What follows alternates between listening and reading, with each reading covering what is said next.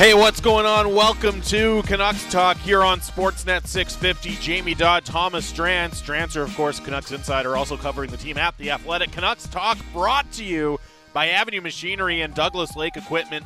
Be a champion on the worksite. Find them together online at dleamc.com. We are coming to you live from the Kintec studio. Kintec Footwear and Orthotics, Canada's favorite orthotics provider.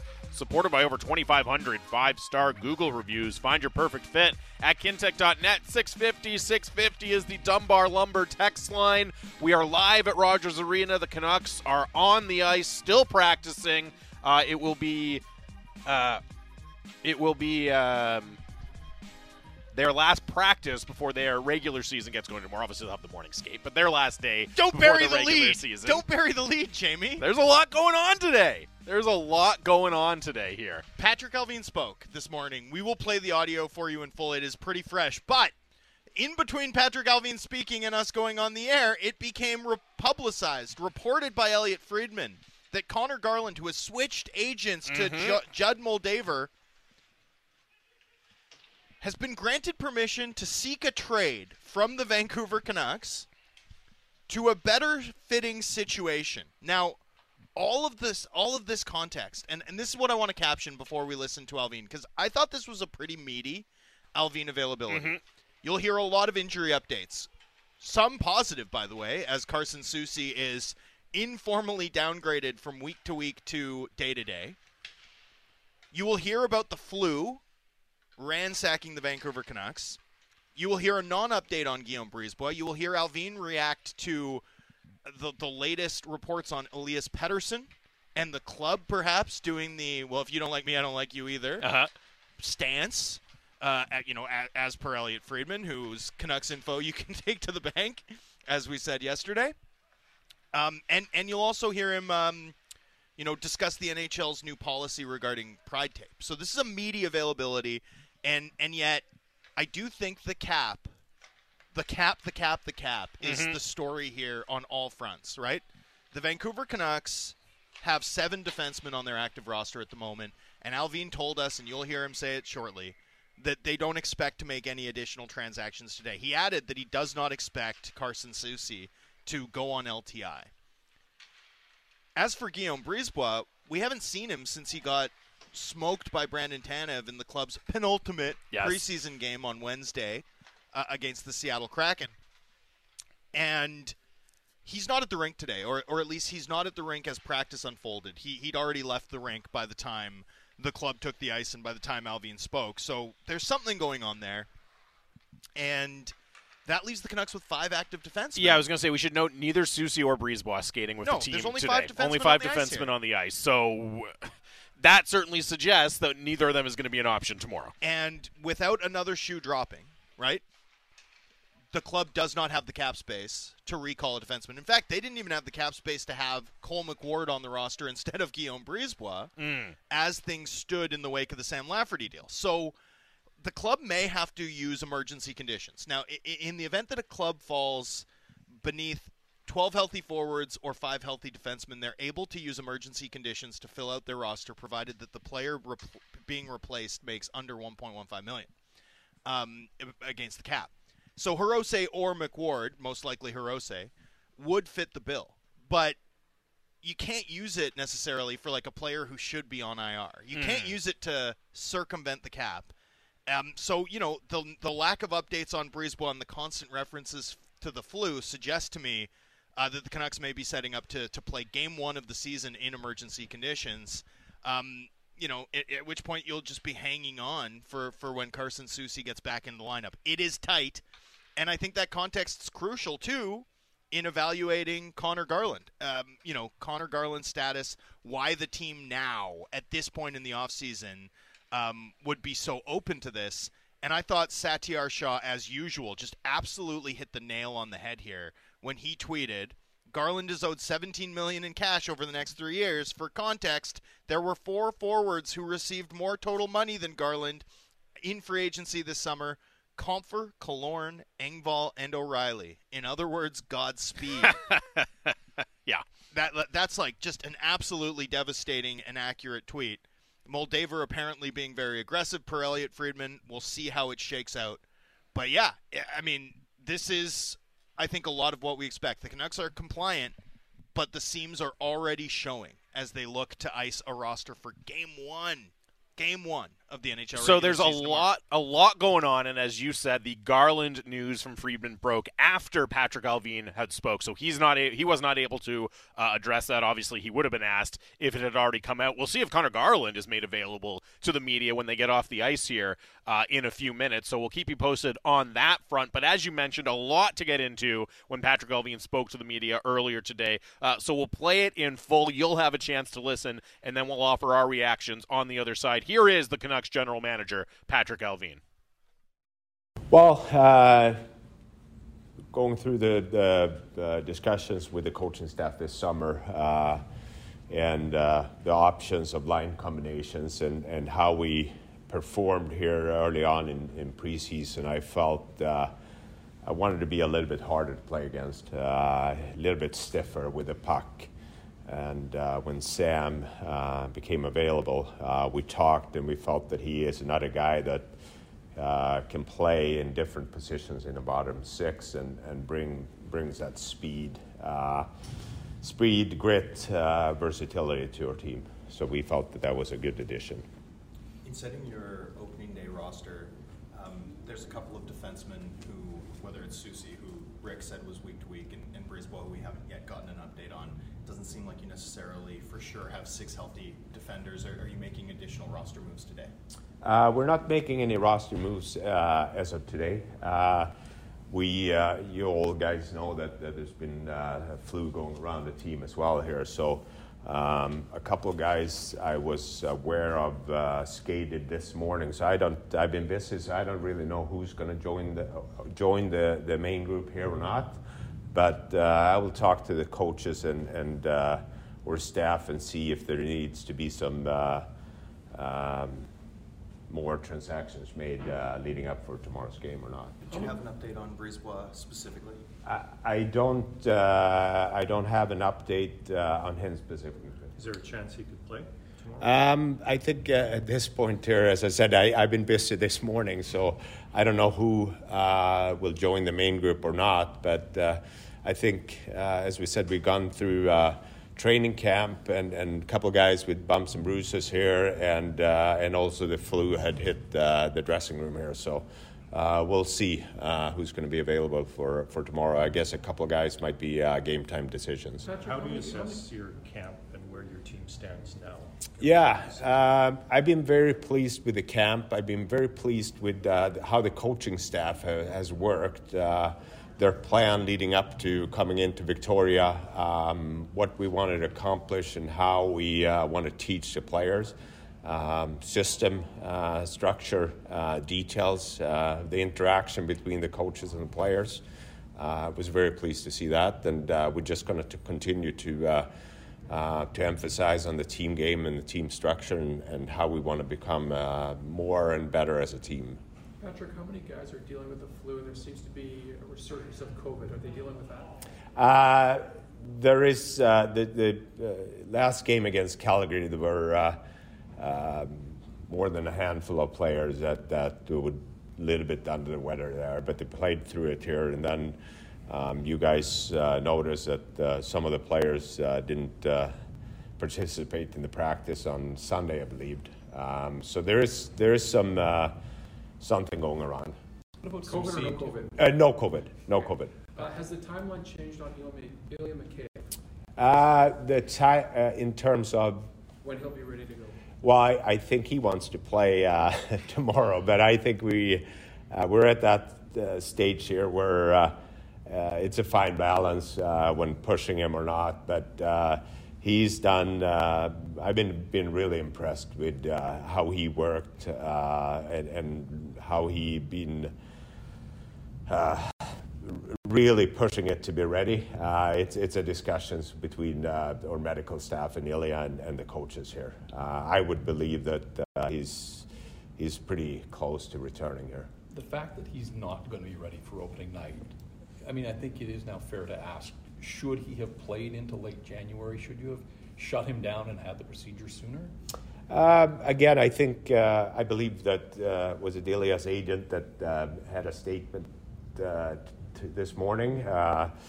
I think every player is different regarding the rehabs. Whenever there is a procedure like this, there is a process behind it where we, myself included, communicate with his agent, Ilya himself, and the doctors, and looking at the options we have.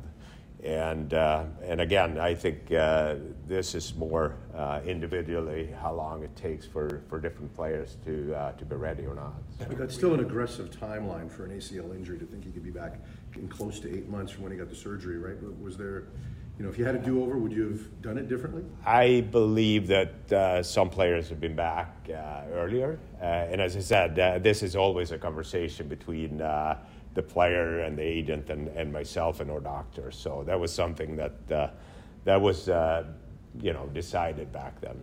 Patrick, when a player's coming off a surgery to repair a torn ACL, which is a pretty severe ailment, do you have to ramp them up gradually? Do you as a manager have to be a bit patient with them as they find their feet and their hands again?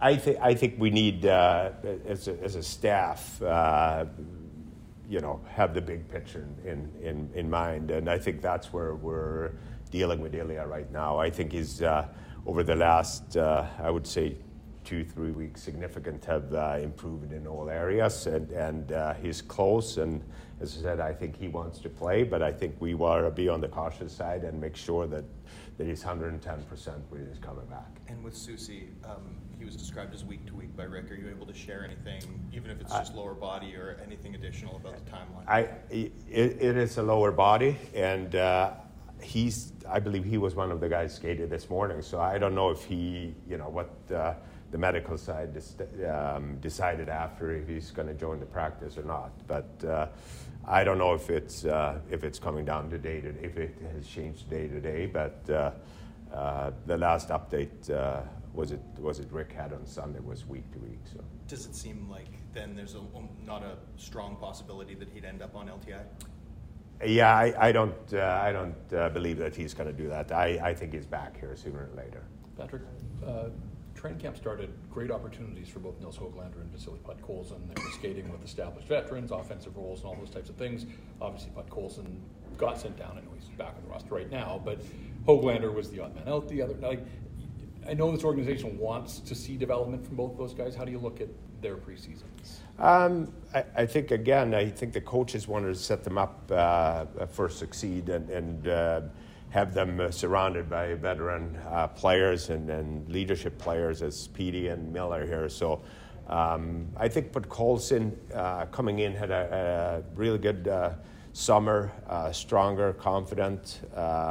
When we started to play games, I thought he squeezed his stick a little bit, wasn't able to create the way he's capable of doing. And as the camp moved along here, there were other players that outperformed him. And we felt as a staff that the best thing for him to develop into the NHL player that he's capable of being was to go down to Abbotsford and continue to work on his game there.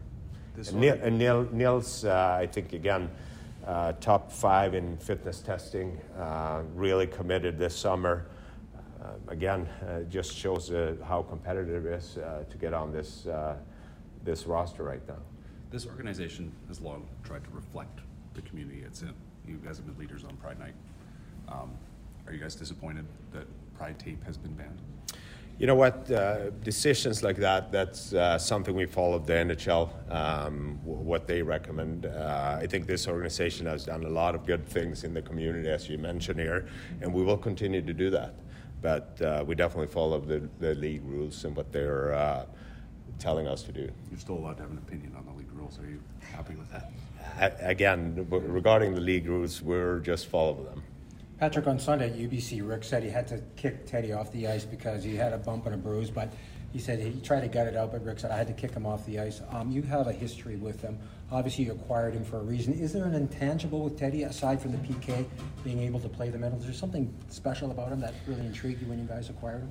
Well, I think Teddy is one of those quiet leaders. Talking to our strength coach, Alex Trinka, when we got Alex here this summer, he mentioned that Teddy was one of the leaders, how you do things day to day, the practice commitment, driving it in the gym.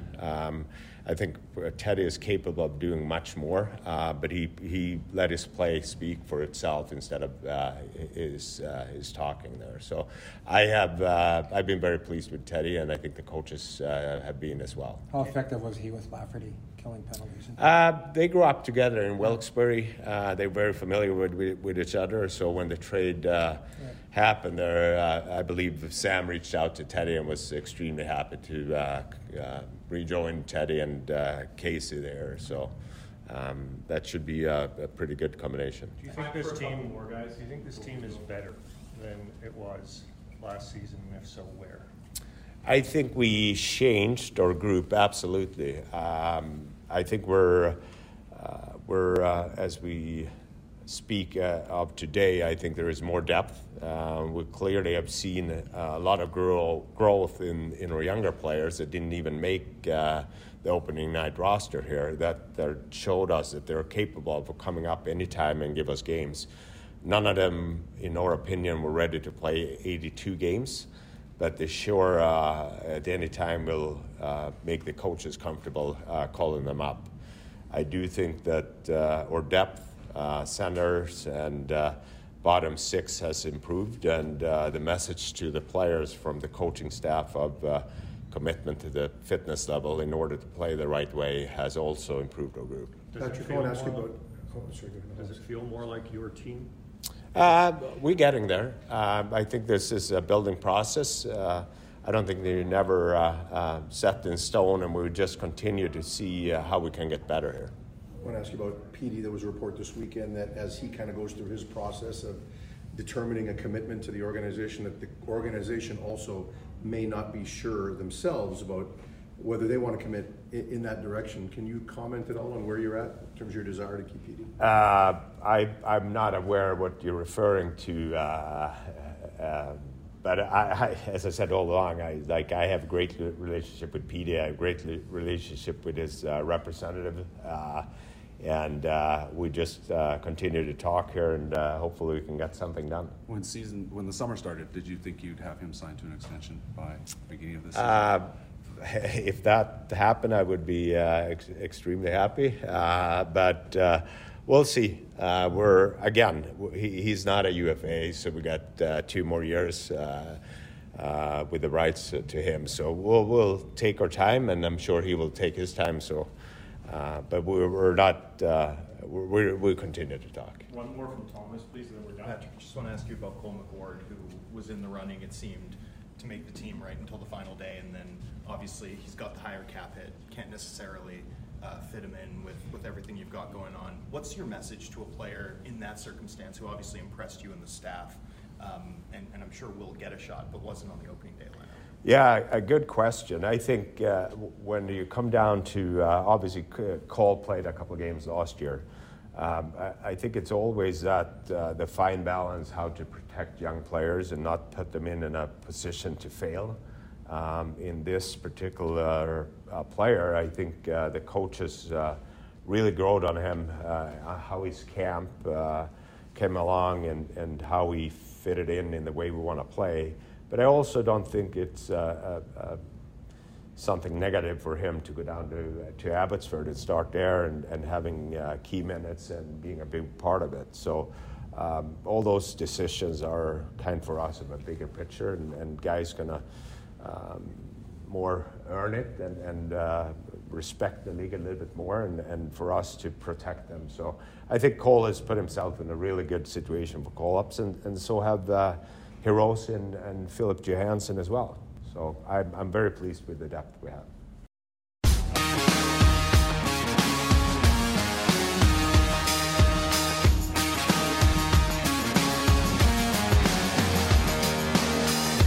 All right, we are back for real this time here on Canucks Talk Sportsnet 650. Jamie Dodd, Thomas Drance, live from the mobile Kintec studio here at Rogers Arena. 650 is the Dunbar Lumber text line.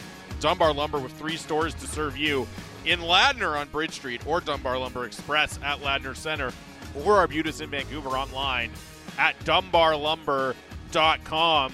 Took a bit of an early break there for one, technical difficulties, but also two, just to give everyone some time to digest. Everyone missed my reverse jinx. Yeah, I know they did. Too We bad. were just talking away. We were having a great time. We would have done the whole segment.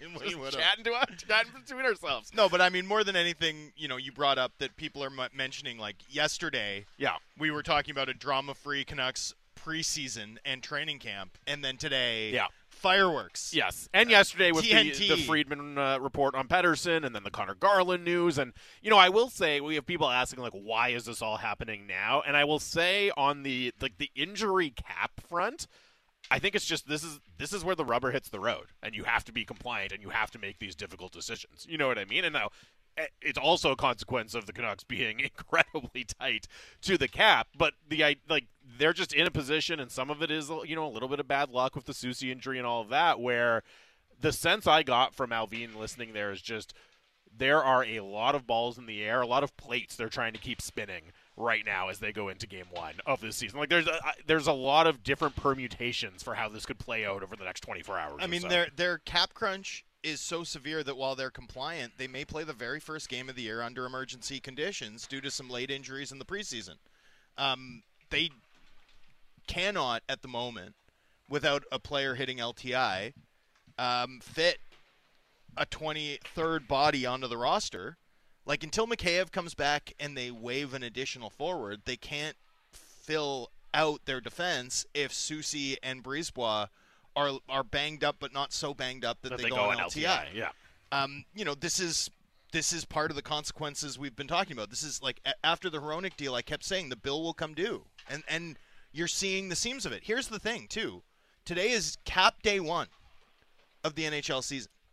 There's 195 days to go after this, and it's not going to get easier, right? How many times do you see a $5 million player miss 3 games for whatever reason, right? These stuck-in-the-middle injuries are going to make it really difficult for the Canucks to do things like carry the extra defenseman you need when you go to Florida, which, by the way, comes next week. Yep. Next week. So, I mean, hopefully Soucy is close. Hopefully he's not rushed back.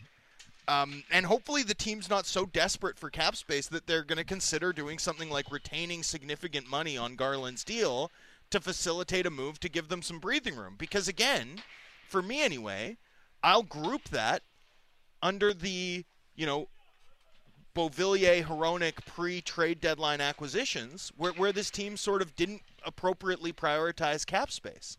It's one thing to operate, to quote Jim Rutherford, right? It's one thing to operate pressed up against the cap and, scraping every barrel because your goal is to hit, playoff game 1 with as much talent under the cap as you can because you're a real contending team. This team's not in this situation. So to be pressed up like this early in the season, literally day 1 of the NHL season, man, it's going to make for very tough sledding, and it's going to test this management group significantly. Well, and I think as I think I'm going to be referencing this a lot this year, but back to Jim Rutherford's comments about everything needs to go right, and that becomes even harder when you are so tight against the cap, yes. right? Like the possibilities for things to go off the rails or things to go haywire, even if it's only for like a week at a time. But again, when you're in that position that Rutherford describes, having things be really awkward from a roster construction point for a week, that's a big deal. That can really damage your chances. I'm a worrywart. That's in my nature, right? And that's in the nature of anyone who spent any time managing or administering things for an NHL team internally, right? You're always like, okay, well, what does this look like if this? Like, imagine a world where Demko, right, where Thatcher Demko has a 3-game ailment, right? So like a tweak, a sprain, something that, it's not going to keep him out a long time. It's probably this team's most important single player. But it's going to be 3 games, so no LTI possibility. I mean, unless this club carves out breathing room, you're probably going to be in a position where, you're either emergency recalling Shilovs, or you're doing the old sign a guy from UBC to the Chris Levesque thing. Yeah. So, and that's just one possible permutation. It goes on and on. If the Canucks can't find some additional breathing room, given how this is all played out, given Mikheyev being close, right, not too far away, right, like the fact that it's sort of played out in a way where none of the additional bodies are on LTI, and they also added Lafferty's salary right before the season. It's going to be such a slog. It's going to be such a slog to get this right. Kevin texts in, and I think this is probably a good thing just to clear up or speak to for a lot of our listeners. In terms of emergency recall, I hear them talking about the flu over and over. Do they have to prove it to the league that this is the case? And I maybe just if you could kind of clarify how emergency recall works and how the Canucks are positioning themselves here. You have to fall beneath 12 healthy forwards, 6 healthy defensemen, or 2 healthy goaltenders to use it, right? So you can't use it because you're with 21 men. You really have to. You need it to flesh out your roster. To dress 18 skaters or 20 guys, basically. But it's not a get out of jail free card because you're capped out. Right. It's not a. You can't necessarily just use it for a guy who could go on IR and free up that roster spot. Right. Right. So that's where you sort of certainly the way that they're just refusing to update Brisebois' status, I find very interesting. All of which, by the way, also obscures that Brisebois making this team should be a really cool story. For him, for sure. He was drafted in 2015. This is the first year. Just by a hair, I guess Brock Besser is the longest tenured Canuck now because he was drafted in round 1. Right. But Guillaume Brisebois is second. Or I guess Demko was drafted. Demko's drafted in 2014. That's fair. But fair.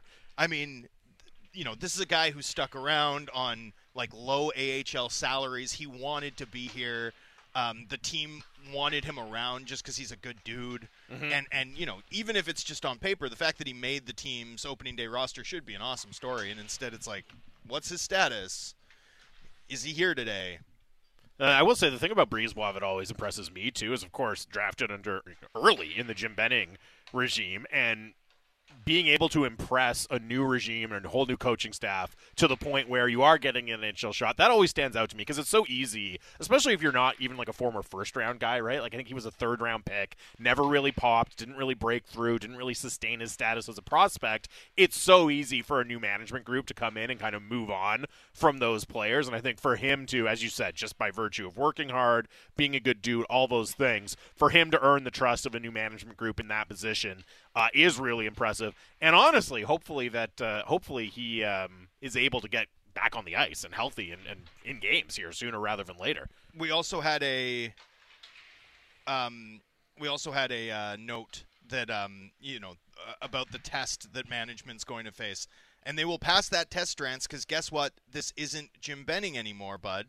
And then adds LOL. And the thing is that it's not about their skill and dexterity managing it day to day. It's about raw luck, right? It's about the injuries at this point. It's, Julian Brisebois and Brandon Pridham and Lawrence Gilman sitting together at a table could fail the test, depending on when your guys get hurt and for how long, right? There's things outside of your control. We're talking about injuries and the length of those injuries in a incomparably fast-paced collision sport. If Carson Soucy hadn't gotten banged up, we wouldn't really be having this conversation right now. We might be talking about Brisebois a little bit, but if Carson Soucy was good to go, we'd know who the 6 defensemen are going to be. Totally. This wouldn't really be a talking point, but it's just one of those things that comes up through circumstances completely out of your control. Or if they hadn't added Lafferty, right, and then Brisebois had opened the season on SOIR, right, and Soucy hadn't gotten there's a confluence of factors, including the opportunities that arise that you feel you can't miss, like trading for Lafferty, which is something this organization felt they really needed to do. So, it's not about skill. It's not. Will Drancer finally admit he was wrong about Garland is another text coming in, and I'm getting that on my DMs. I think Garland's good. I think Garland's a good player, and I think Garland will be a good player wherever he goes next. And by the way, you know where he's probably going to go next? Here. Yes. Here. Yeah, he's probably going to be here. He's probably going to be here. And he's probably going to play well. Yeah, and it is worth diving into the Garland thing because it is surprising kind of at this point of the season to hear about it. And I think especially considering that, with Rick Tocchet here, Garland got plenty of opportunity, played well under Rick Tocchet down the stretch. I would think, he's skating on the first line today at practice with Elias Pettersson and Andrei Kuzmenko. Does that last when Mikheyev's back? I don't know. But it's not like he's been short on opportunities. And I'm not saying he's being ungrateful by asking for a trade or anything. I think it's just made it a little bit more surprising to me because it's not as if, new coach comes in, I get knocked down the lineup, okay, I'd like to explore a trade. He figures to get opportunities to be a productive player here. Oh, absolutely. And there is a really close relationship with him and Rick Tocchet, despite the fact that this has come to this.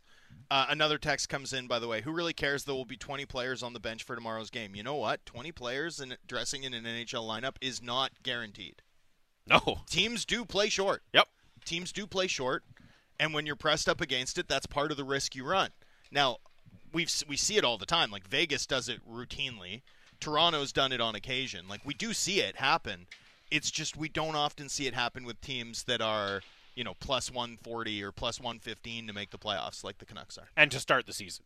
Typically, this is when injuries pile up later in the season. Or you might get it a week in, though. Teams guys can get banged up pretty quickly. NHL teams have made the determination that they are going to spend on their stars and patch together their depth and then add at the deadline. That's how every team is operating, and by the way, that's how they should be operating in a hard cap system. So, the Canucks aren't unique there by any means, right?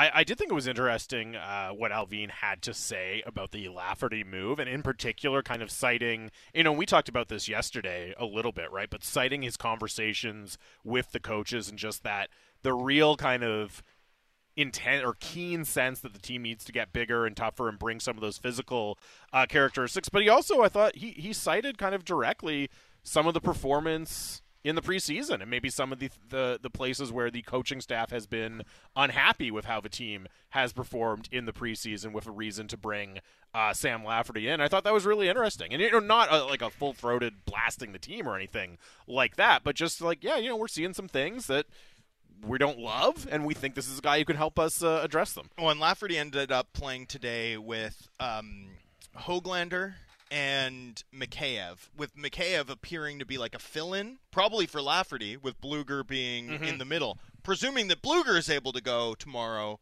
which, given that he's now missed 2 consecutive practices, I think is worth at least approaching with some skepticism, although I'd expect him to play based on everything the team has said. So, that'll be fascinating, too, is exactly how they line up front. And Blueger's status for tomorrow.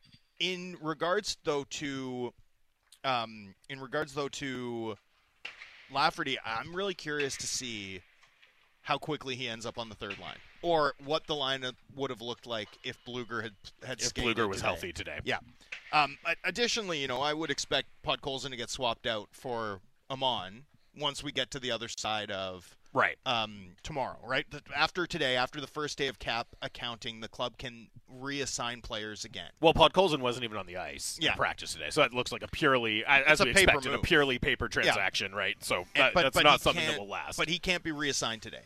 You can recall players if you put a guy on LTI or whatever, but you can't reassign a guy today. So Podkolzin I would expect to be reassigned tomorrow, and one would think, well, you know what? I guess that's where some cap space too. You could use Hirose from that if you couldn't get emergency conditions. That would be the other option available to them. Couple of texts coming in here. This one from Owen. Think there's something the Canucks could do with Columbus for one of the right defensemen they have extra, and Garland.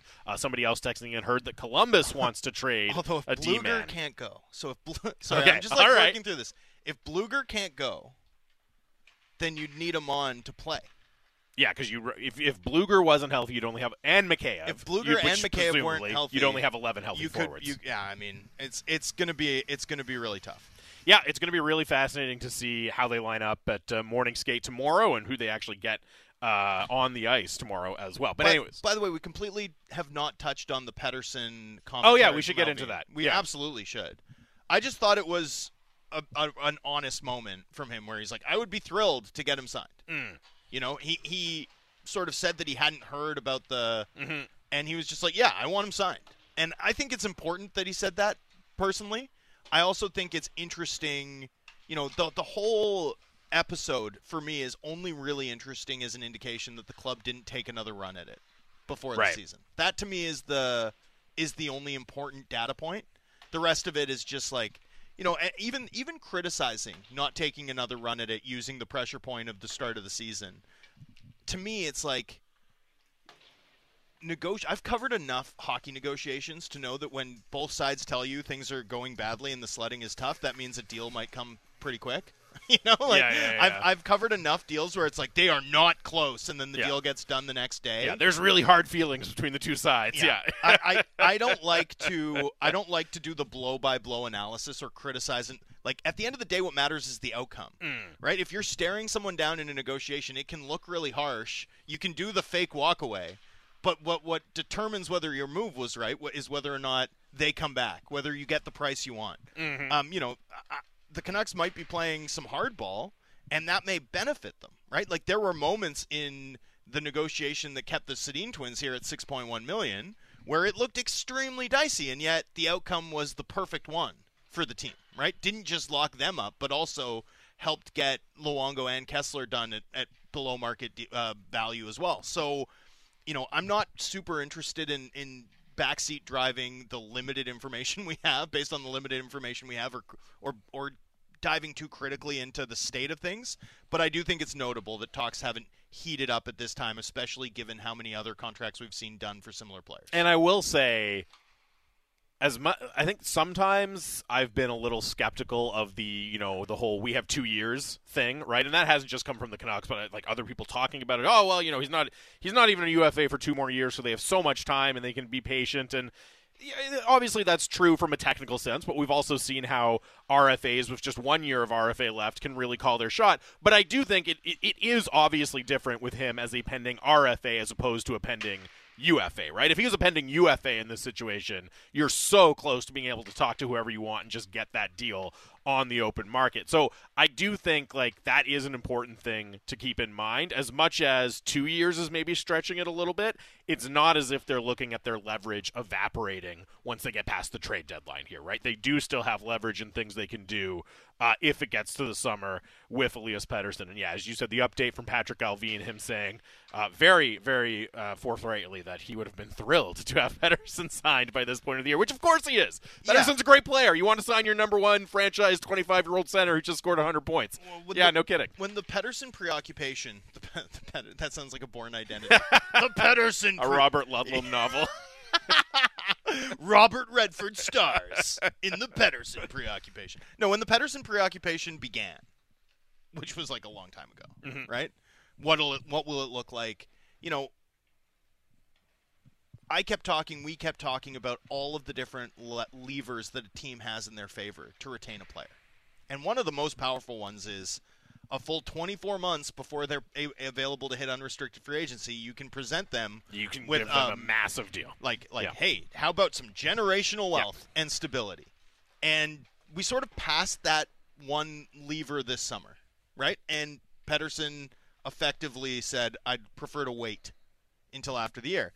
And again, this data point tells us that we passed one more of those levers, which is, hey, before you start to risk your health playing in an NHL environment, which is extremely dangerous, right? We can give you security. The team didn't necessarily push. That's it. That's where we're at. And there's still a ton of time. There's still a ton of levers to push. Yep. There's, qualifying offer deadline, there's arbitration rights, there's after the season discussing things, there's the possibility that this season is a snow day for Vancouver, right? And everything goes great, and, Pettersson's stoked to be the face of a franchise that's on the rise. I mean, there's all sorts of things that can play out between now and then and all sorts of levers that the club can push, but we have sort of hurdled over a couple of milestones without a deal getting done, and that's notable, and notable in context. Like, I don't think the fear-mongering or hand-wringing is useful, but I do think it's at least worth noting that, two of the club's sort of most powerful pressure points have now effectively lapsed here. as we go into the season. 650 is the Dunbar Lumber text line. As I mentioned, a couple of people texting in about Columbus, and I know there was the report from Frank Zaravalli that they were exploring or would be interested in moving a surplus defenseman. They do have some right-shot defensemen on their roster, but could at least be plausible candidates, and people bringing that up in relation to Conor Garland. And sorry, Columbus? Columbus, yeah. I mean, look, there have been talks between the two teams in the past on Garland, and I think if there was significant interest, that would be done already. Yeah, and I think I even just without any sort of insider knowledge here, I mean, Jarmo Kekalainen hired Mike Babcock. To me, not that the GM would never then pursue a small, undersized player like Conor Garland, but he obviously has a particular vision for how he wants that team. Well, and think he signed Johnny Gaudreau, but I don't know if Conor Garland's going to check a lot of the boxes that Jarmo is interested in. Think about the identity of the last really good team that Jarmo Kekalainen built. Boone Jenner and Josh Anderson and on and on. I mean, they've already got Gaudreau. I find it difficult to imagine that they'd add or be aggressively looking to add another undersized winger. And then that's before you even get into the cost, right? I mean, if Andrew Peeke was on the market, that's an interesting name for the Canucks. 3 more years, 2.75, right shot defenseman, 25. The team already missed out on the Peeke Roslovic package by trading Bo Horvat. They did. It's true. But it's wow, that's such a deep cut for the real Canucks talk heads. It's just that you're going to run into that problem a lot when you're exploring the possibility of Conor Garland trades here, right? That could be an interesting fit if Conor Garland wasn't making basically $5 million, or if the Canucks were willing to retain money to the point where the money was dollars in, dollars out, right? And here's the other thing. We dealt with this last year throughout the entire season with Brock Besser. Mm-hmm. Brock Besser's agent, Ben Hankinson of Octagon Sports, had permission to seek a trade for Brock Besser for 6 months. And it didn't transpire. It didn't come to pass. And part of the issue was that teams like Brock Besser at $4 million, they're not so fond of acquiring him for 6.65. Mm-hmm.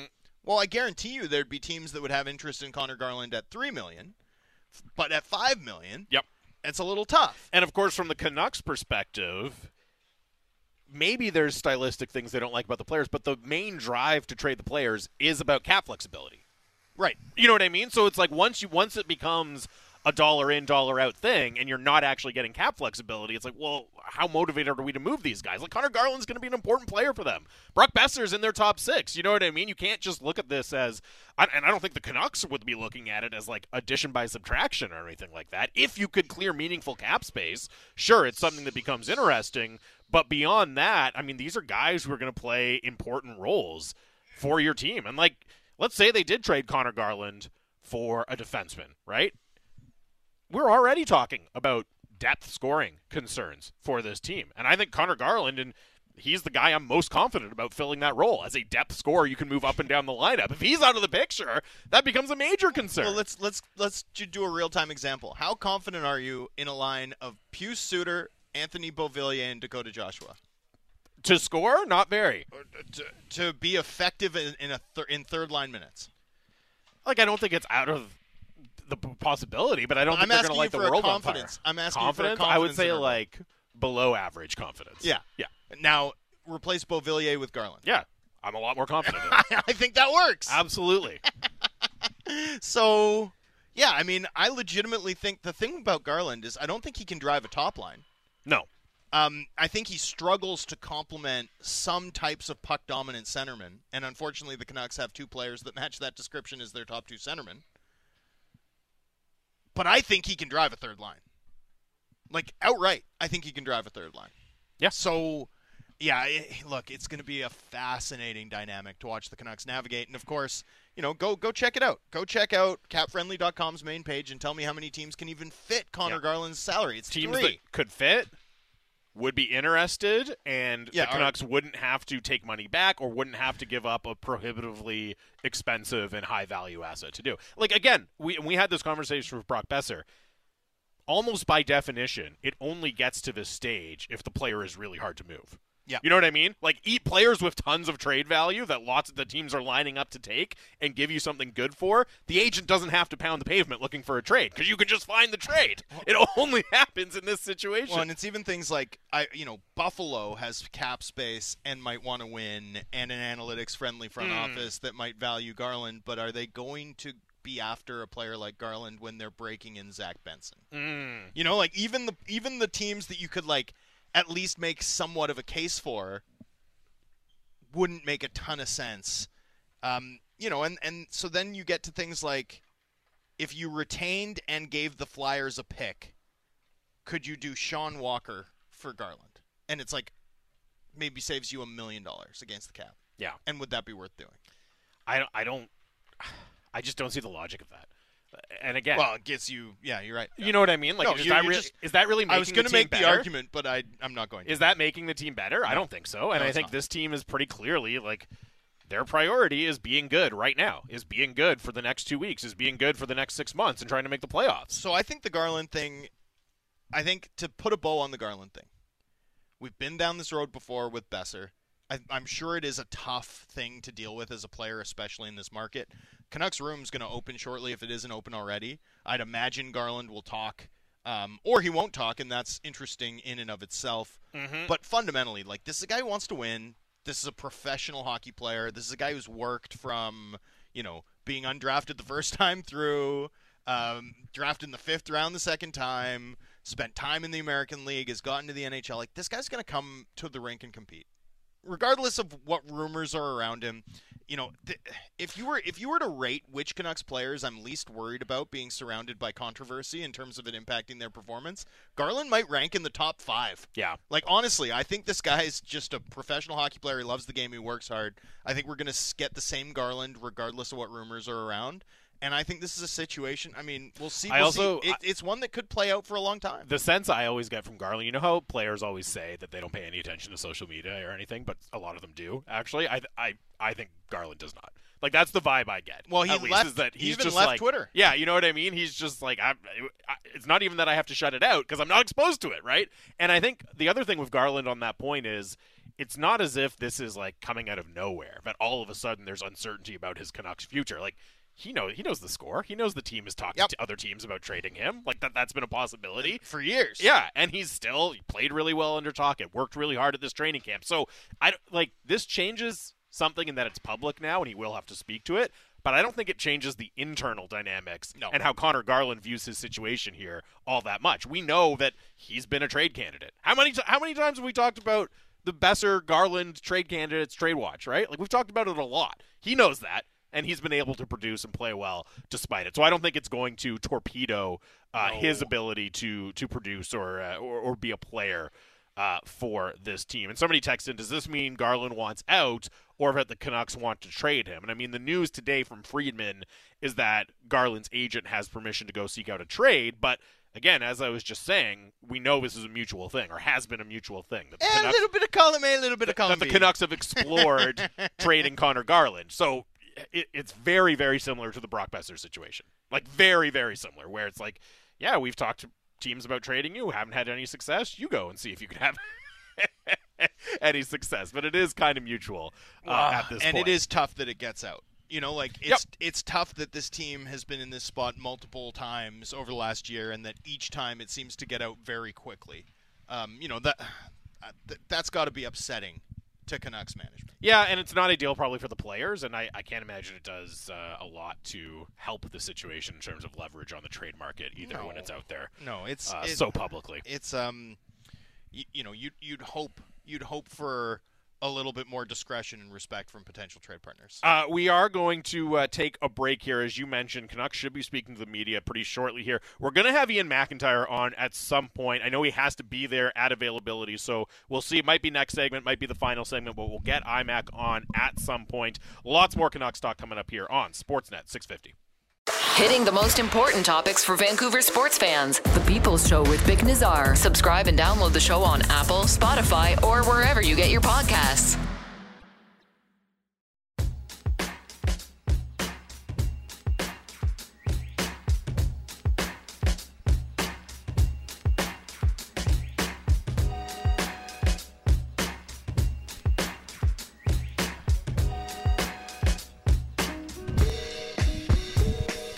Welcome back to Canucks Talk here on Sportsnet 650. Jamie Dodd, Thomas Drance. Canucks Talk brought to you by Avenue Machinery and Douglas Lake Equipment. Be a champion on the worksite. Find them together online at dleamc.com. We are coming to you live from the mobile Kintec studio here at Rogers Arena. Kintec Footwear and Orthotics, Canada's favorite orthotics provider, supported by over 2,500 five-star Google reviews. Find your perfect fit at kintec.net. 650 is the Dunbar Lumber text line. Lots going on today. Did see that Conor Garland spoke to the media after the Canucks practiced here at Rogers Arena. Of course, Garland subject to the report from Elliot Friedman earlier today that his new agent has permission to seek a trade with other teams. And we'll play the Garland audio for you at some point so you can hear in his words and, in full context how he responded to the questions. But here's the tweet from Randeep Janda, who was in the room. Garland says he's focused on hockey. Quote, I'm excited to play in a Canadian market. Says it's his agent's job to focus on. He doesn't share his thoughts on the report, but does say he switched agents in the last 48 hours. And again, we'll hear the full in-context quotes from Conor Garland, but I guarantee you he handled it professionally. Well, exactly. That's what I was just going to say, right? Wasn't dishonest in the least and didn't deny rumors. But let's hear it from IMAC directly. Yeah, we are now pleased to be joined by Sportsnet's Canucks insider Ian McIntyre. Ian, lots going on today. Thanks for making time to chat with us. We appreciate it. Yes. The peace and quiet was nice while it lasted. It was. We almost made it to game one without the drama that we've so accustomed to. And Thomas, you'll get a kick out of this. You understand what newsroom planning can be like. So, Patrick Allvin is available to us, and that doesn't happen all that often. And we make a decision. Let's prioritize Allvin today. And so I was in the middle of writing a Patrick Allvin story when Elliot dropped his news bomb, and my boss wondered, well, can we switch directions? And I said, sure, except I'm not there anymore, but yeah. 2 days in a row, our colleague Elliot Friedman dropping Canucks bombs. He's got to spread them out a little bit more for us here, but we'll start. Big week for Elliot. Yeah, big week for Elliot. We'll start with the most recent report, and you might have heard us just talking a little bit about the quotes we're seeing. We haven't had a chance to listen to it from Conor Garland yet, but how he responded to the reports and being asked about the reports. What was your reaction to the news, again, per Elliot Friedman, that Conor Garland's new agent has permission to seek out a trade and find a better fit for his client? Yeah, well, boom. It gets everybody's attention, and Elliot is pretty. He's got a pretty good batting average. So if Elliot's reporting it, there's truth to it, and I think I would guess that the agent wanted this to get out there, and so it becomes this public spectacle and puts pressure on the Canucks to do something. I'm not surprised that Conor might not be happy in Vancouver. I didn't know, though, that he would be unhappy to the extent where he would be, working actively to try to get out. If in fact that's what's going on, and the reason I'd be a little bit surprised is because he's got a history with Rick Tocchet, and he seems to have embraced the change here, and what the Canucks are trying to do as a team. So that part surprises me a bit. But the reason that I'm not surprised he'd be a little unhappy is he's never really had the 5-star role here. Right. There's always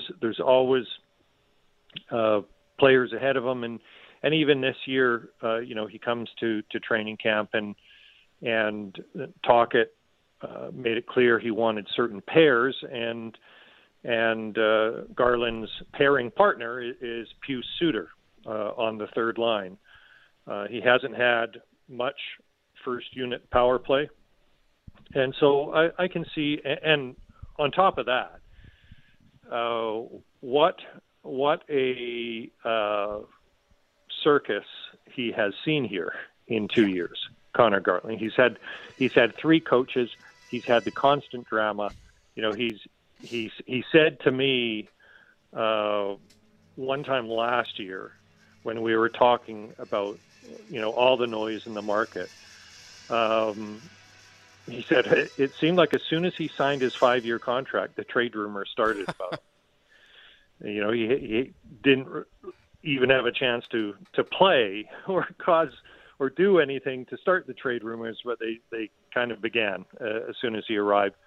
So I can see that wears on somebody after a while, especially if they're not from here. And you know, we'll see where it goes. I would say, though, you know, the bottom line is I don't think teams are interested in Conor Garland at $4.95 million at this point. Now I could be wrong, but I think, like a lot of things, it's probably in both sides' interest if he just, you know, puts his head down and plays well. And again, we're talking now as if, this has merit. And again, Elliot Friedman's batting average is pretty good, but we don't know for sure. We'll see where it goes. Yeah, and in addition to Friedman, of course, Garland, speaking with the media, didn't deny the reports. Ben Kuzma got a quote from Jim Rutherford saying he won't comment on it, but no denial. So at least both sides have also issued non-denials at this point, adding sort of heft to it. About a week ago, Garland got elevated to Pettersson's line, somewhere where he barely played last season. I mean, I think Pettersson had 10 more frequent forward line mates than Conor Garland last year. Yeah. It seemed pointed that they didn't play together. And all of a sudden, Garland in a showcase spot. Do you read anything into that in the wake of what we've learned today, or at least what was reported today? Not too much, Thomas, to be honest, because I think, they've had a variety of placeholders in Ilya Mikheyev's spot. And I think it was more or less Conor's turn. And it is maybe a little bit of a carrot. Well, you've been asking for this, so let's see how you do. But I just think, if you go back to Nils Höglander starting training camp there, I don't think anyone thought that Nils Höglander was going to start the season there, and he didn't. He played his way backwards in the lineup, and they've had different combinations there. So I saw it more as a trial, but I think for a player like Garland, who, let's remember, was brought to this organization by the previous regime and made whatever promises, or let's put it this way, the vision expressed to him when he agreed to sign a 5-year contract has probably changed with this new regime and their ideas about how the team will be built. So I think that Conor's experience as a Canuck has been dramatically different than what he thought it was going to be when that trade was made with Arizona 2 years ago. With Nils Höglander, as you say, working his way back, the Sam Lafferty trade, the Casey DeSmith trade, are you surprised at all that the Canucks have made multiple deals to sort of bolster the bottom end of their lineup as opposed to considering waiver claims or doing things without necessarily adding to the outflow of assets from this organization? Yeah, well, not really, because I think we know. I think we know by now, Thomas, that Patrick Allvin and Jim Rutherford are trying to make the playoffs and trying to win enough games now to be successful. Whatever successful is, they're trying to win games now. So it doesn't surprise me. I think each trade, to me, you have to sort of look at in isolation, say, was it worth it? But collectively, there are. You're right, and I know that this has upset you as well. That there has been a lot of assets.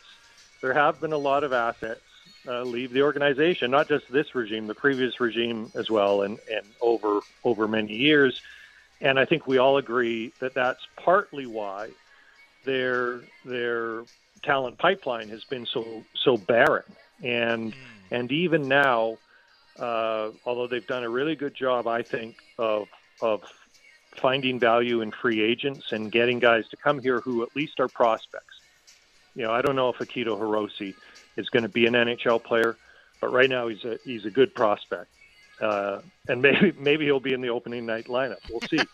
And there are other guys, McWard, of course, and Amon last year, and they've got Philip Johansson here now, and he hasn't really shown anything yet, but was a guy that a lot of teams were after. Even though they've done a good job of basically producing some volume in terms of the prospects pool, they still lack, those 5-star guys. Yeah. The blue chip guys that you can just sort of project. This guy is going to play in the NHL, and he is going to be this kind of player when he gets there. They don't have those sure bets. And so whenever you trade draft picks, I think you have to be wary of it. But to your original point, I think they saw this, and especially after Tocchet took over, and Tocchet got a look at the team. And how often last year did we hear Tocchet talk about wall guys and getting to the net? And so when you get Bluger, I don't think Suter is necessarily a wall guy, but he's a pretty well-rounded, handy center to have. Yep. And I know that's a free agent signing. That's not a trade. But when you look at the guys that they've brought in, Bluger and now Lafferty yesterday, Cole and Soucy on defense, there is a lot more grit to them. And so, it doesn't surprise me that in that respect that they've gone out and they've got guys that between Alvin and Tocchet, they just decided that they needed to address these areas, and that's what they've done. I actually like the goalie trade because I think they were in a bit of a bind without a backup goalie. Mac, the thing, I want to be clear, it doesn't upset me so much as I cannot understand it. Like, it's one of those things where I just cannot understand it. And so let me just give you an example of why and get your reaction to it. Because you sound upset. I'm just saying. You know me though, Mac. I'm upset when I'm talking about like Josh McDaniels play calling randomly at 2 p.m. Like I'm perpetually aggrieved in a way that's not, actually a grievance. In terms of, this always happens though. Like the Canucks will make a series of trades, for example, and then I'll just check and I'll be like, I wonder if other teams are trading draft picks at this time of year, and no one else has. Like no one else since training camp opened has made a trade involving picks or sending picks out, except the Canucks, who've made 2 of them.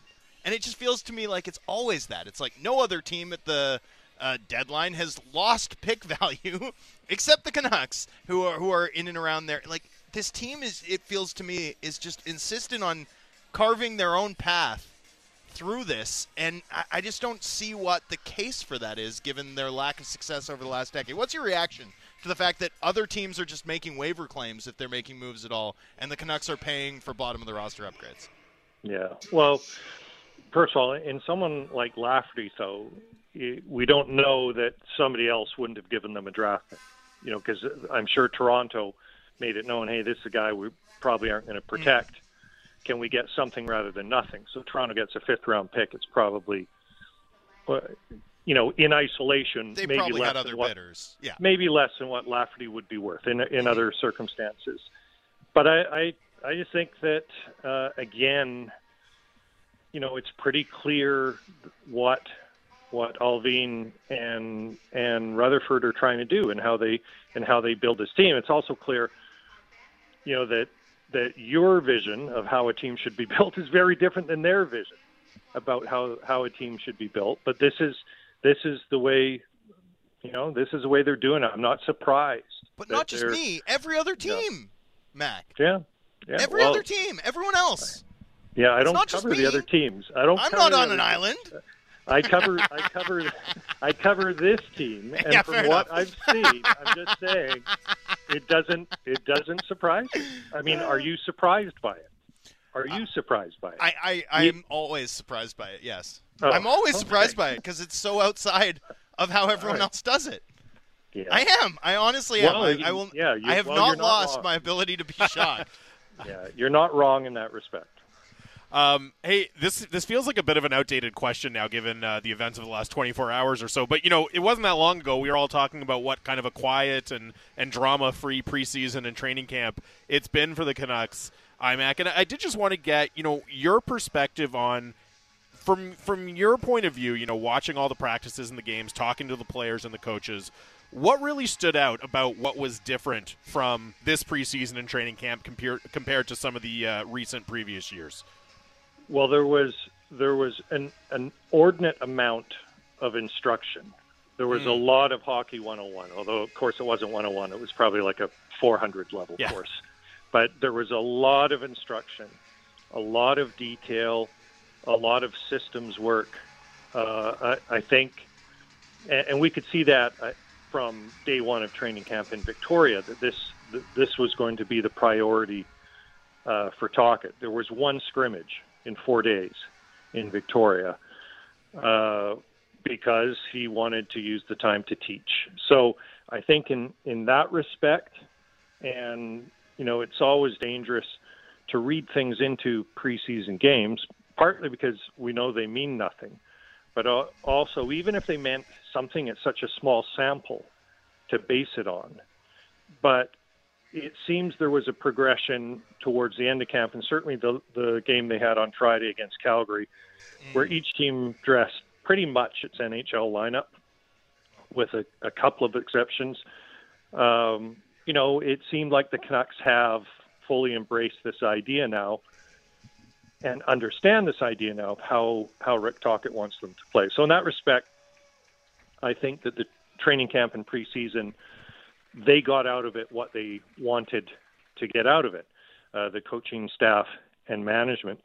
As for the calm, I think the shattered calm, I think that was, by design as well. I think almost everything that happened within the organization, from decisions made by the management and the coaching offices from the end of last season to this, was intended to clear the decks of whatever emotional baggage, whatever issues, whatever noise might arise, to try to allow a singular focus on getting ready for Game 1. And that, too, was a success, at least until today. And it'll be interesting it would be really interesting to be able to be in that room and see what their reaction is. I mean, if Garland's unhappy, teammates would know that, but there's also been a certain, I would say, continuity of thought from these guys about getting ready and putting aside distractions and getting over, what JT Miller aptly called the crap show, although he didn't use the word crap, but I don't know if I can say that S word on the air or not. So I'm just going with crap. You can't. Okay, well, the crap show that it was. Good judgment. Yeah, the crap show that it's been, and the players all, Thomas, having covered the team, by the time they finally changed coaches last year, people were just exhausted. The players were absolutely worn out mentally. So were we, exhausted. But the players were just on empty because of the emotions, because of the drama, because of the crap show. And I think in that respect, they all wanted a training camp like this where the focus is simply on getting ready. And there's not the dysfunction, there's not the tire fires, there's not the constant, rumors and conjecture about who's coming or going. They actually got to prepare as a hockey team. And now all of a sudden it feels a lot like the last couple of years with this Garland stuff. So it would be interesting to know how that's going over in the dressing room. And I guess we'll see, at least get a glimpse tomorrow night, what effect it has. Because until now, my sense is that everybody was really on board with what was happening, certainly what Tocchet was trying to preach. People were buying it.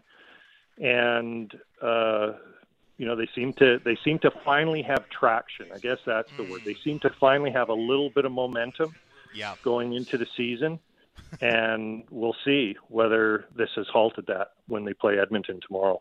Yeah, traction's a great word for it. I did a whole bit on how placid this training camp is yesterday, Mac, and 24 hours later I look wise as usual. Hey, I wanted to ask you about what I thought was one of the more telling bits from Allvin today, which was his reaction to some commentary from, who else, Elliot Friedman, on the 32 Thoughts podcast on Monday, regarding the idea that, maybe if Pettersson's not gung-ho about committing to the Canucks also would have some trepidation. And, the follow-up question, Allvin, was phrased something like, and I'll paraphrasing here, did you think at the start of the summer that you'd be going into the season without Pettersson extended? And quite matter-of-factly, I thought Allvin said, I would love to have him signed. That would be great. Yeah. What did you make of that, especially in the wake of where that discussion has gone over the past 24 hours? Well, I have heard that myself, and I've actually put it in print a couple of times, not as a focal point of a story, but I've mentioned that, this idea of waiting is a two-way street. And actually, Pat Brisson said the same thing to me, that both sides will be able to evaluate here as they wait on PD to decide what he wants to do. And I think that it just has to do with, something that Thatcher Demko told me before training camp, that this could be the last chance for this group. They've been together for several years now. They're not old, although JT Miller's now 30. They're not old, but they're not young anymore. I know the captain's only 23 years old, but Quinn Hughes is starting his fifth season. And Demko said, at some point you have to win. And this, he used the phrase "do or die," which we all cringe at, nowadays. But he thinks this is really kind of a referendum season. That's my word, not Thatcher's, for this particular group. And obviously, Pettersson is at the front of that group. So part of it, I think, is sort of a team ideology. They've had this group for a few years now, and they've had a lot of individual success and impressive individual achievement, and the team has done nothing. So now it's time for the team to do something. But honestly, part of me, the cynic in me thinks, well, if the Canucks want to get a deal done and Pettersson wants to wait, well, maybe they can say, yeah, well, we want to wait too. Yeah. So they don't look so eager.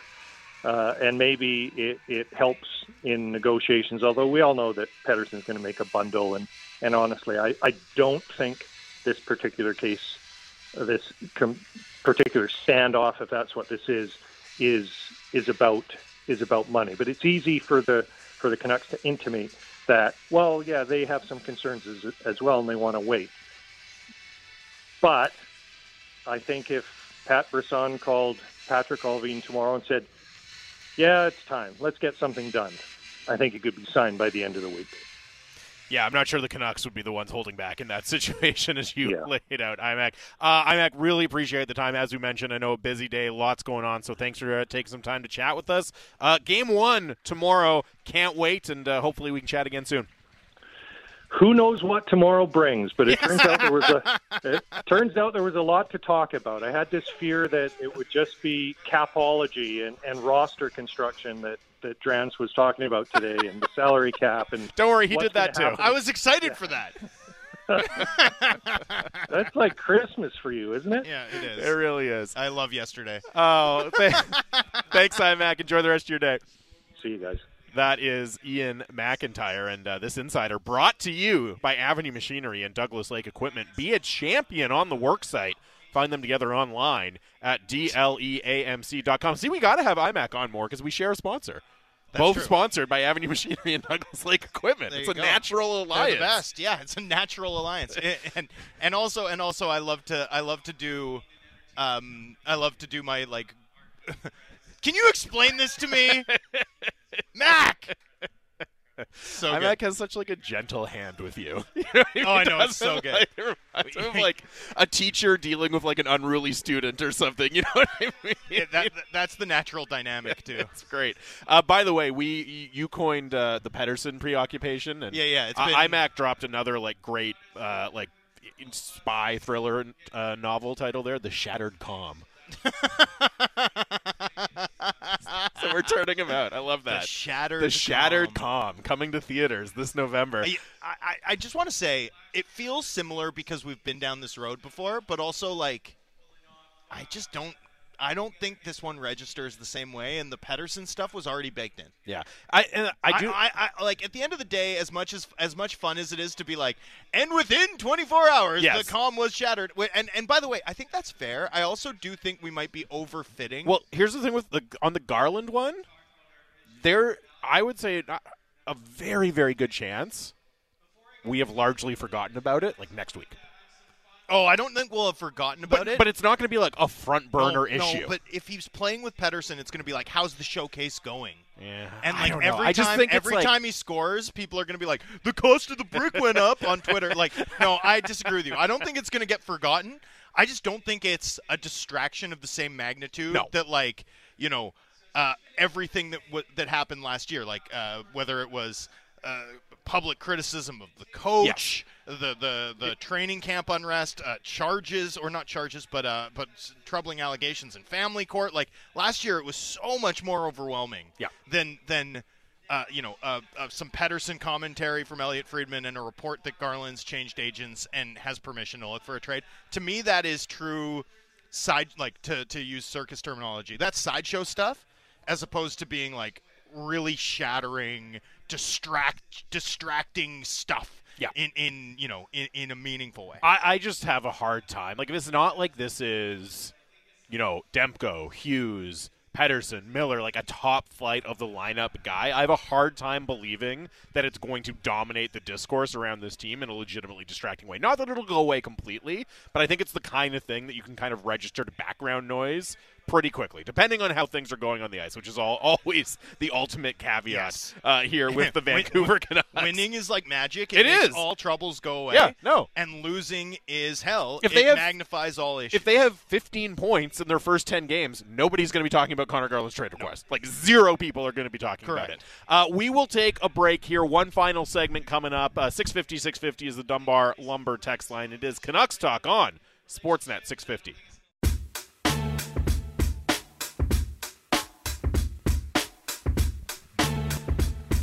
Welcome back to Canucks Talk here on Sportsnet 650. Jamie Dodd, Thomas Strands, live from the mobile Kintech studio here at Rogers Arena. 650 is the Dunbar Lumber text line. Dunbar Lumber with 3 stores to serve you in Ladner on Bridge Street, or Dunbar Lumber Express at Ladner Center, or Arbutus in Vancouver online at dunbarlumber.com. Tune in to the Sportsnet Radio Friday Soccer Report, brought to you by Casillero del Diablo Wines and the Way to Be a Legend contest, the chance to win a once-in-a-lifetime trip to England for the ultimate Manchester United experience, including a chance to play a football game at Old Trafford where Manchester United legends will make an appearance. No purchase necessary. Conditions apply. Must be legal drinking age. Casillero del Diablo, available at BC Liquor. Please enjoy responsibly. Enter in-store or visit CasilleroManchester.com. What's going on, Jensen? We are an hour away from puck drop on the 2023-24 season. Yeah, just wanted to make sure that people were aware. Yeah, that early game on. I like it. Me too. It's the cool. Puck drops on Nashville at Tampa Bay. Yeah. Bet the over 6.5. All right. At our friends Play Now Sports. All right. don't actually ever listen to my gambling advice. But do check out Sportsnet.ca. Yeah. Sportsnet Plus Premium. Mm-hmm. They'll have the game at 2:30 p.m. today. Hockey, baby. And Duncan texted a question in about this, because also going in Game 2 tonight, of course. Oh, Connor Bedard. Of course, against Sidney Crosby. Have you looked at his first week in the NHL? Oh man, it's awesome. Yeah, it's really good. And I mean, welcome to the show, buddy. They're doing a good job of and look, it's a layup, right? But the Crosby Bedard content. Oh yeah, it's yeah. like the Bleacher I Report am not one- so hard-hearted that I am not like, oh, this is awesome. Sorry. When I see it, it's like this is great. The this fact is great that stuff. Did you see the Bleacher Report one where Sidney Crosby was asked to describe what Riz is? Yeah. Oh my God. Sidney Crosby, like, come on, man. My Sidney Crosby discussing Riz is like everything I've ever wanted. my daughter's favorite team, other than the Canucks, but maybe even more than the Canucks, is the Penguins because they have a penguin as their Yeah, they're logo. And cute. like, that's awesome. It's Yep. like sweet. But I was watching and they're also on all the time. She's also a big Kyle Dubas yeah, partisan. yeah. No, but they're also on all the time because they appeal to a Canadian market. They're going to miss him in Toronto, Dad. They're gonna miss him. But we were watching one of their preseason games. Does your and daughter sound like that? No, and Crosby did something good, and I was like explaining to her about Sidney Crosby and like why he's so great, and I was like, not getting emotional, but I was just like getting like Canadian pride. I was like, yeah, this guy's awesome. As I was explaining the legend of Sidney Crosby to her. I've always believed that if aliens invaded and society broke down and we had to like de facto follow somebody, Sidney Crosby. Sidney Crosby would lead the nation. It'd be him or Kevin Martin. The curler. Yeah, of course. Yeah. That guy's the most Canadian guy, and Yes. like I literally think he should be on our money. That's so funny. Anyway, Connor Bedard. I don't know if he's going to score tonight, but I think he's going to hit like 6 shots on goal and be awesome. Yeah.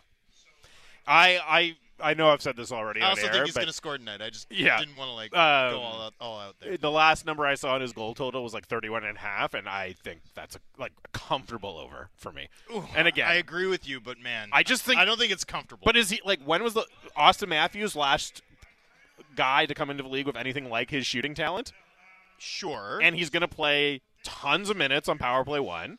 They have just enough talent, credible talent, I think, to surround him on Power Play 1 and make it like at least effective.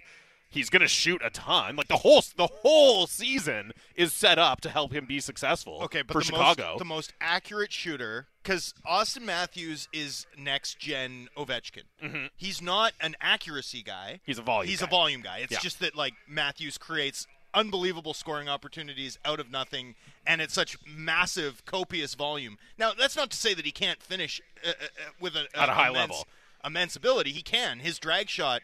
We don't have Bedard without Matthews. Mm-hmm. Like, Bedard literally watched every Matthews goal for years and years, started trying out his moves, and then developed his own weird or cool thing that's going to change what perimeter scoring looks like in the NHL, in my opinion. But, you know, we don't have – so I'm not – but Matthews is a volume guy, fundamentally. The most accurate shooter of my lifetime.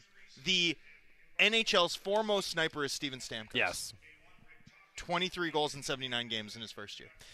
I just think, but look at what they were doing in junior. Bedard was on a completely different level.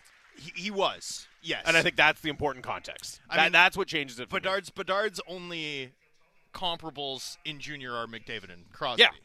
And look what, like, I know. Yeah, for sure. I feel you. Look, and I think with Stamkos, to me, the big difference would be like Stamkos. It was to use an NBA comparison. I mean, like he scored Stamkos, 51 his second year. Yeah. So it's not Stamkos is like Ray Allen, right? Whereas like traditional deadly 3-point shooter, Bedard has a chance to be like Steph Curry. You know what I mean? Where it's like, now this is what good 3-point shooting looks like. You know what I mean? The Steph Curry comp for Bedard is one that people should remember because I think that's a very interesting one. Yeah. So, anyways, I would take the over. Look, there's always risk in these things. He's a rookie. I get that. I think the thing that is going to play. There's a lot of other things. He's gonna have like 4 first period goals, and you're gonna be like, "I told you, comfortable." Should have got that number. Yeah. The thing, like, I can see him needing to develop in a lot of other areas to like reach that potential. I just think the goal scoring is going to play right away. I've already loved what I've seen. And by the way, I'm so glad that I was hyping up this age group of Vancouver players, only to have like Minton Benson also crash the party and make their teams out of camp. And, I mean, look, we'll see if they last in the NHL beyond 9 games. They may not, but I also won't be shocked at all if these guys just keep exceeding expectations on the way because this is a really special generation of Vancouver-born talent. Yeah, so to the texter's question, predictions on the kid from North Van season, I would predict very, very good things for Connor Bedard in Chicago. I think it's going to be a little bit 5-on-5. I just think he's going to put up he's going to put up popcorn stats, and I think he's going to be obviously great every time he steps on the ice. And I think the Chicago Blackhawks are now one of like 2 or 3 teams in the entire world where you should be watching as often as you can because there's at least a chance that you'll see something you've never seen before. Yep. And it's like, who else crosses that threshold? Yeah, not a lot. Like McDavid. I would say McDavid and Tage Thompson. Because I'd maybe put Makar in there from the blue line. Okay. Yeah. Yeah. So like 4 or 5 teams. Yeah. I'm also comfortable putting New Jersey in because it's very rare that you see an entire team that fast. Yeah. I'm never like they play warp speed hockey. So maybe 5 teams, but that's where that's the tier that the Blackhawks the Blackhawks exist in from a watchability perspective in my mind. And I predict fun. I predict goals. I predict success, but I'm not certain he's going to be the 5-on-5 day one driver. Yeah, I don't know if he's going to be like a top 20 forward or anything like that. But again, but he might be. The situation is there though for him to put up the numbers without being like a top 20 forward or something. No like question. that. And then in the late game, we've got a Pacific Division battle. Yeah, it's good. So we talked about this a little bit yesterday, but like. I've sort of gone back and forth on this, and I have settled on the following order for the tier that the Canucks are in, because I'm convinced that they're in the same tier as the Flames and the Kraken. Okay. But I'm gonna order it going into the season to give everyone an opportunity to tell me I'm wrong later. Yeah. Kraken 4, Vancouver 5, wow. Calgary 6. All right, interesting. For me, and I think we'll do our whole like predictions and yada yada tomorrow. Yeah. But I where I'm leaning right now would be like Calgary 4, and then really debating Canucks Kraken as like for the final. And I still can't get a handle on some of the teams in the Central and how I feel that's going to shake out. The Winnipeg one is the hardest. Yeah, and like Nashville, and I don't know. I'm high on Nashville. Yeah, I can't quite get there with them, so I don't know Super like my official playoff predictions and everything because I think I find the Central a little hard. But yeah, I think I'm going to have Calgary and then really battling between the Kraken and the Canucks for that spot. I just don't see enough mobility on that back end, unfortunately. I just don't. Somebody says that they just laid $1,000 on Bedard at plus 8,500 to win the Rocket Richard. At plus 8,500. That's what he says. Plus 8,500. 85 to 1 feels a little rich for Connor Bedard to win the Rocket Richard. Well, I mean, I guess Austin Matthews does exist. Yeah. So, yeah, that's an and interesting Draisaitl, and there's a lot of guys you have to jump over, but that is an interesting one. Okay, we've been talking about it a lot today. We read you some of the quotes, but as promised, we will hear from Conor Garland. And I mean, first of all, shout out to Conor Garland. You know, this report drops as he's on the ice at practice, and he comes right off and immediately addresses it with the media. As you were saying, Drance, no surprise that he handles it in a very professional way. Here is Conor Garland speaking to the media after Canucks practice here at Rogers Arena today. No, I just, I'm just really more focused on just tomorrow's game, Vancouver Canuck, and we put in a lot of work these past couple weeks to get ready. A big test against a really, really good team, so we're just all excited to get going tomorrow. Is that accurate? Has your new agent been given permission to look for? Well, like I said, I mean that's not my focus. That's his focus. My focus is on tomorrow night and having a good practice today, and we did. So just excited for tomorrow. I don't know if you answered the question. What did I say? Not the question that he answered.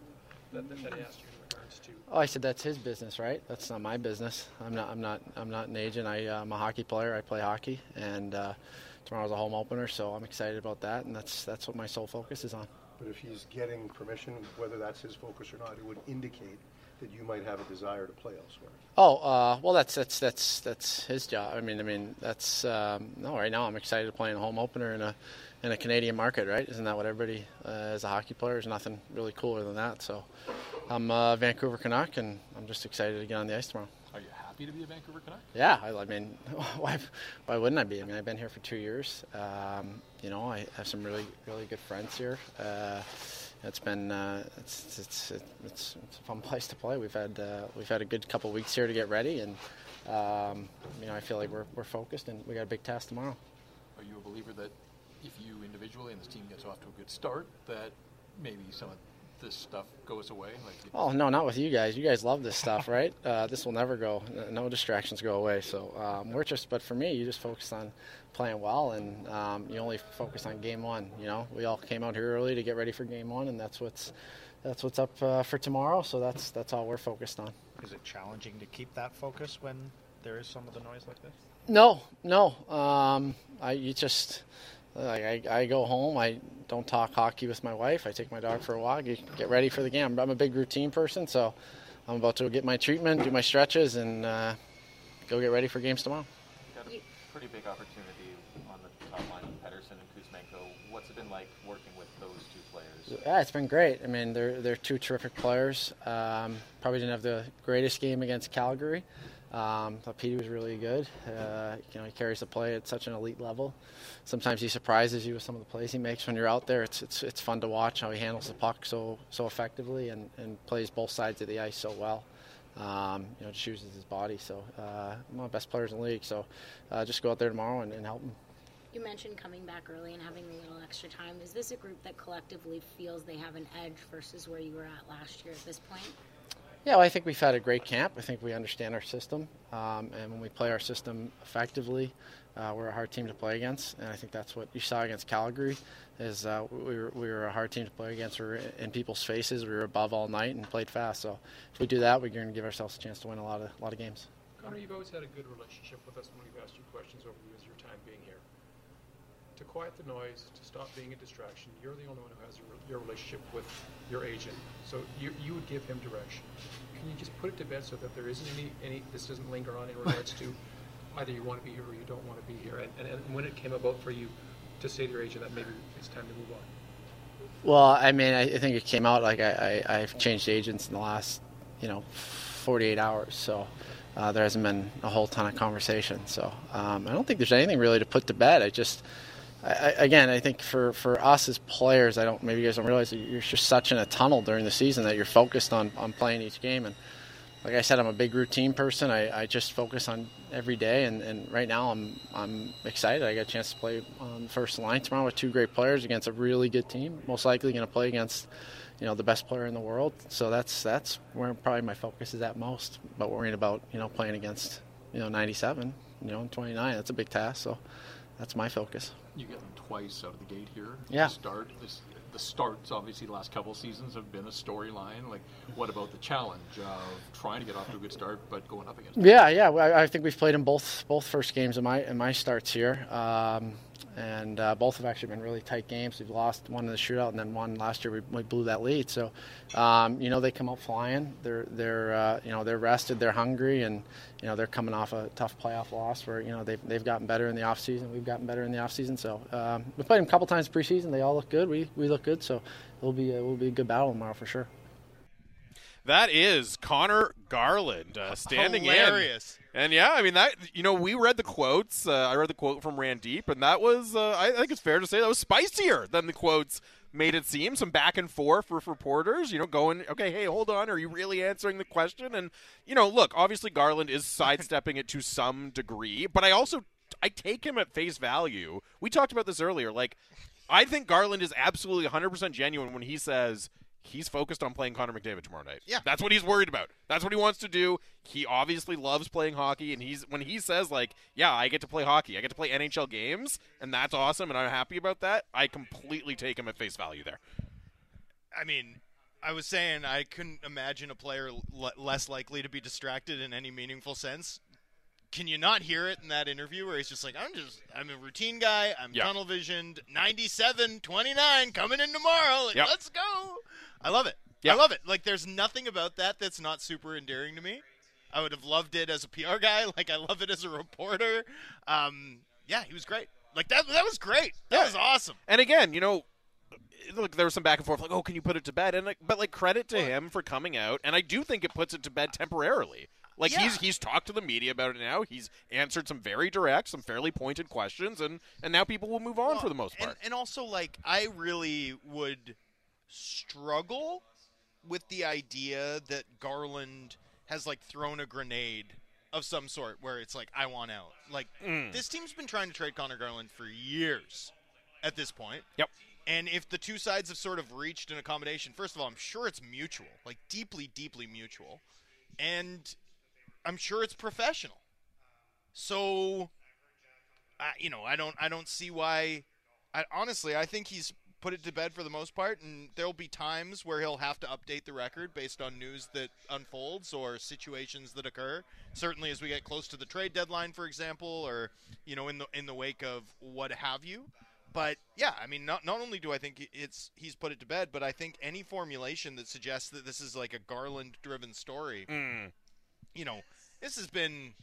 he's been on the block for a long time. Yeah. And IMAX said it earlier. Like, he talked to Garland once. He said it felt like as soon as I signed my contract, there were trade rumors. And he's not right? wrong. He's not wrong, right? Like, this, he was in talks last summer. He was in talks this summer. Like, there's been a meaningful effort to move, him, Pearson, Besser, Myers. This isn't a secret.